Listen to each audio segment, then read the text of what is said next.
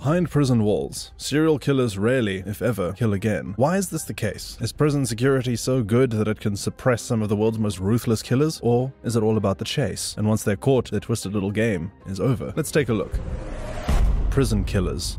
It's important to point out that despite 24-hour surveillance, some serial killers do still manage to kill while behind bars. In Brazil, police officers were transporting 2 prisoners to a different building, both of which were handcuffed in the back. The police arrived at their destination and noticed that one of them had been killed. The only surviving member was Pedro Rodrigues Filho, one of Brazil's most notorious serial killers. On a podcast, he also mentioned another victim of his while in prison. Depois que você saiu, você foi atrás dele.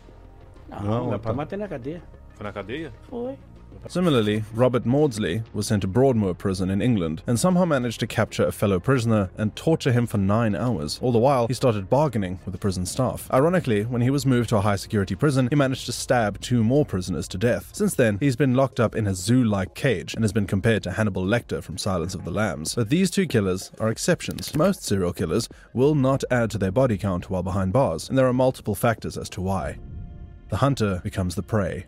When serial killers first set foot in their cells, they become celebrities. Some of them gain notoriety and respect, while others find themselves to be a target. When Gary Ridgway entered prison, everyone knew him as the Green River Killer, and he was responsible for the deaths of at least 48 people, so he simply wasn't allowed to mix with other prisoners. The Seattle Times reported that leaving him among the general population would have been a virtual death sentence, and attacking these serial killers is an easy way for other inmates to gain notoriety and fame too. A regular inmate named Carl Hiltz one day noticed that he was receiving a lot of fan mail and donations from outside prison. While reading the letters, it soon became clear that he'd become a hero for punching Paul Bernardo, one of Canada's most notorious serial killers. Hits clocked him so hard that Bernardo almost lost an eye, and a lot of people felt that this was a brutal but necessary form of justice. But for Bernardo, things could have been a lot worse. One prison inmate, named James Elliott, wanted to pay his debt to society, so he went into the cell of Donald Harvey, a murderer of 87 people, and beat him mercilessly. 2 days later, he was pronounced dead. Elliott told news outlets that killing Harvey would enable him to do something constructive for the friends and neighbors he robbed and stole from and never gave anything in return. Somehow, I don't think he managed to convince the judge that this was community service. And the most notable example is Jeffrey Dahmer. While Dahmer was in prison, his dark and disturbed sense of humor did not win him many friends. He would rearrange his food to make it look like body parts and then squirt ketchup on them. So when fellow inmate Christopher Scarver found himself alone with Dahmer in the gym, he did not waste his opportunity. The roles were reversed, and Jeffrey Dahmer found himself the victim as he was bludgeoned to death with a steel bar.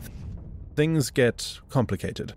Perhaps the biggest and most obvious reason that serial killers stop when they reach prison is that it's a bit harder for them to kill others. They're under constant surveillance with limited access to weapons. A lot of famous serial killers were simply kept away from other prisoners. Most of them, if not all, go to maximum security prisons. We mentioned how this was the fate of Gary Ridgway. Dennis Rader, who was known as the BTK killer, which stood for Bind, Torture, Kill, was also not allowed to mix with other inmates. Similarly, Ted Bundy was on death row for most of his time in jail and never really got time to interact with other prisoners. In most cases, serial killers have preyed on women and are thrown into all men's prisons. In the case of Ted Bundy, he solely focused on women, and his motivation was heterosexual desire, so he had no outlets in an all-male prison. During his time in prison, he was free to roam and often went to the library to research his own case. That being said, John Wayne Gacy, whose target was young men, was allowed to carry tools across the prison and was even considered a bit of a handyman. According to UPI, he carried 2 putty knives, both sharpened, one 3 inches wide and the other 6 inches wide. A 2-page petition signed by 20 prisoners with a relatively reasonable request that one of the most notorious American serial killers should not be allowed to carry potential weapons around with him. They also charged that he enters the unit's visiting room at will. Without the handcuffs other inmates must wear and often carrying a tool. The reason why Gacy couldn't kill in prison was that everyone knew who he was. He could no longer lurk in the shadows. The deadly weapon of secrecy was no longer at his disposal. But sometimes, for these killers, prison ain't so bad. In 2012, the Gaston Gazette in North Carolina received a letter from Danny Robbie Hembry Jr., the convicted murderer of 2 women. In this letter, he started to inform the newspaper that he was living in the lap of luxury behind prison walls. He wrote, "Is the public aware that I'm a gentleman of leisure, watching color TV in the AC, reading, taking naps at will, eating 3 well-balanced hot meals a day?" And this was not a once-off either. Robert Blecker, a New York law school professor and advocate for the death penalty, told ABC News they're playing on softball fields with line base paths and umpires in uniforms, while other guys are hanging out getting a suntan. Those who committed the worst crimes, who deserve to suffer the most, generally suffer the least. Which begs the question, are the prison services deliberately keeping these people sweet? Do they feel that providing serial killers with a better life makes them less likely to kill? Normally, serial killers come from a place of anger, where they want to get revenge against the world. The prison guards might be working on the old saying that you catch more flies with honey than with vinegar. Prison levels. Often, the privileges serial killers enjoy are something they have to earn through good behavior, and if they're immediately rewarded for good behavior, they're less likely to engage in bad behavior, which includes killing people. There is no cookie-cutter prison system. There are different types of prisons and different privileges awarded based on each individual prisoner. If you're caught murdering someone in prison, it's likely that your everyday life from then on will get much worse. You'll be put into isolation, and all your freedoms will be taken away. Serial killers are unlikely to be released from prison early, but they could move from a maximum to a medium security prison based on good behavior and be given greater privileges. In 2019, Canadian serial killer Cody Legabokov was moved from maximum security to medium, much to the outrage of the victim's family. The authorities did not say why, but it's likely that he wasn't causing many problems and was believed to be a lower risk than expected.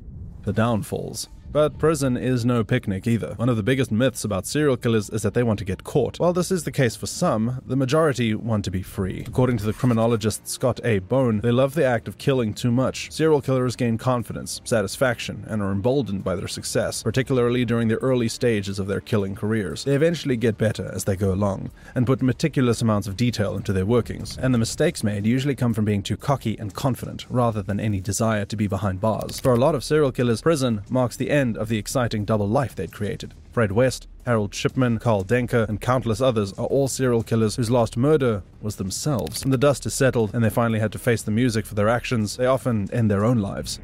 They get older.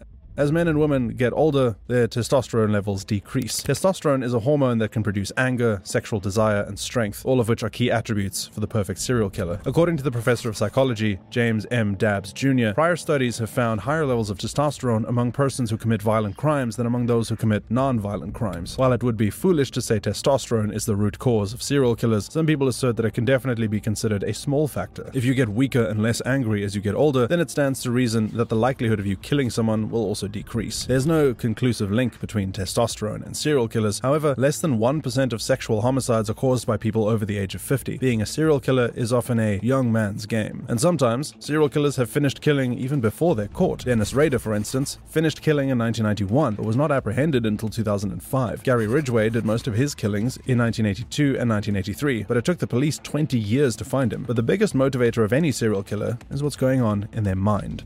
They get diagnosed. While serial killers should be held accountable for their actions, mental illness is also a factor. American psychiatrist Jeffrey A. Lieberman was tasked with treating the serial killer David Berkowitz, who was known as the Son of Sam killer. Lieberman was astounded by the effect that a few meds had on a brutal killer. When on medication, he was docile and rational. However, when he stopped his meds, as he did repeatedly, he came under the sway of his symptoms, auditory hallucinations, in which a dog's voice, he called it the Son of Sam, commanded him to kill long-haired young women. As well as the drugs which were available, sometimes the drugs which were unavailable helped too. Jeffrey Dahmer was an alcoholic and used this drug to help him carry out his crimes, and drug abuse is incredibly common among serial killers. Without these drugs, they might also be less inclined to kill too. They have reformed. As we all know, it is difficult to take a serial killer on their word. If they solemnly swear that they're sorry for what they have done, then they might for once be telling the truth.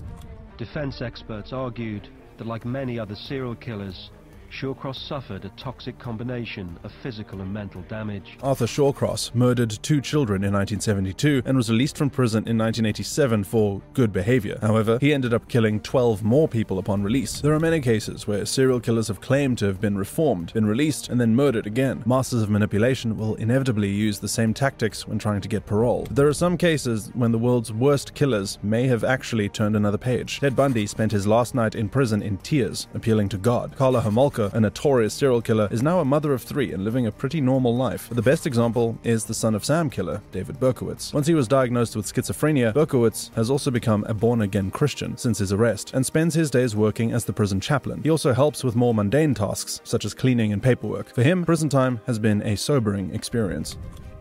First of all, I want to be a good Christian because I want to please the Lord, but it's my way of saying that I'm sorry for the things that happened in the past, and I'm sorry for, being that bad person. At the end of the day, prison is about punishing people for wrongdoings, but it is also about rehabilitation. Maybe, just maybe, some serial killers are deeply sorry for their actions. Thank you so much for watching. Click on the videos you see in front of you for more content.